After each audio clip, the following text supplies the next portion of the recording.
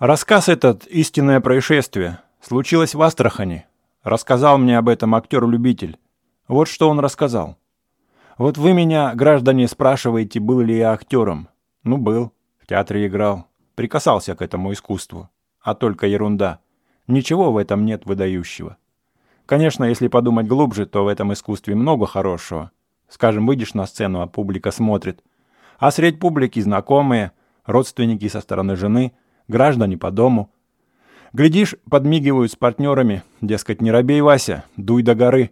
А ты, значит, им знаки делаешь, дескать, оставьте беспокоиться, граждане. Знаем, сами с усами.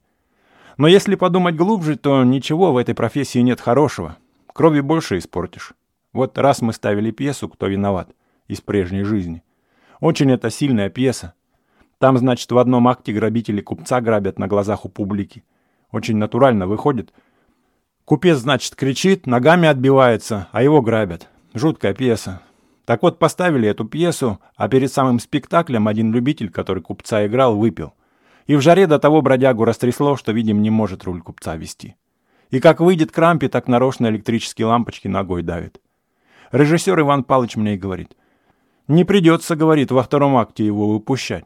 Передавит, сукин сын, все лампочки. Может, говорит, ты за место его сыграешь. Публика дура, не поймет.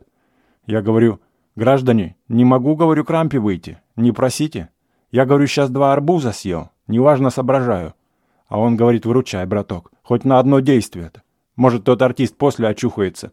Не срывай, говорит, просветительной работы. Все-таки упросили. Вышел я к рампе. Вышел по ходу пьесы, как есть, в своем пиджаке и брюках. Только что бороденку чужую приклеил. А публика, хотя и дура, в раз узнала меня. А, говорят, Вася вышедший. Не робей, дескать, дуй до горы. Я говорю, робеть, граждане, не приходится. Раз, говорю, критический момент. Артист, говорю, сильно под мухой и не может к рампе выйти. Блюет. Начали действие. Играю я в действии купца. Кричу, значит, ногами от грабителей отбиваюсь. Чувствую, будто кто-то из любителей действительно мне в карман лезет. Запахнул я пиджачок в сторону от артистов. Отбиваюсь от них, прям по роже бью, ей-богу.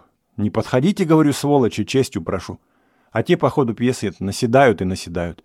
Вынули у меня бумажник, 18 червонцев, и к часам прутся. Я кричу не своим голосом, караул, дескать, граждане, всерьез грабят. От этого полный эффект получается. Публика дура в восхищении в ладоши бьет. Кричит, давай, Вася, давай, отбивайся, милый, крой их, дьяволов, по башкам. Я кричу, не помогает, братцы, а сам стегаю прям по головам. Вижу, один любитель кровью исходит, а другие подлецы в раж вошли и наседают. Братцы, кричу, да что же это? За какое самое это страдать-то приходится? Режиссер тут с кулис высовывается.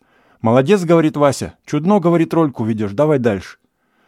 Вижу, крики не помогают, потому чего не крикнешь, все прям по ходу пьесы ложится. Встал я на колени. Братцы, говорю, режиссер, говорю, Иван Павлович, не могу больше, спущай занавеску. Последнее, говорю, сбережение всерьез прут. Тут многие театральные спецы видят не по пьесе слова, из кулис выходят. Суфлер, спасибо, из будки наружу вылезает. Кажись, говорит, граждане, действительно у купца бумажник свистнули. Дали занавес, воды мне в ковшике принесли, напоили. Братцы, говорю, режиссер, говорю, Иван Павлович, да что же это, говорю? По ходу, говорю, пьесы кто-то бумажник у меня вынул.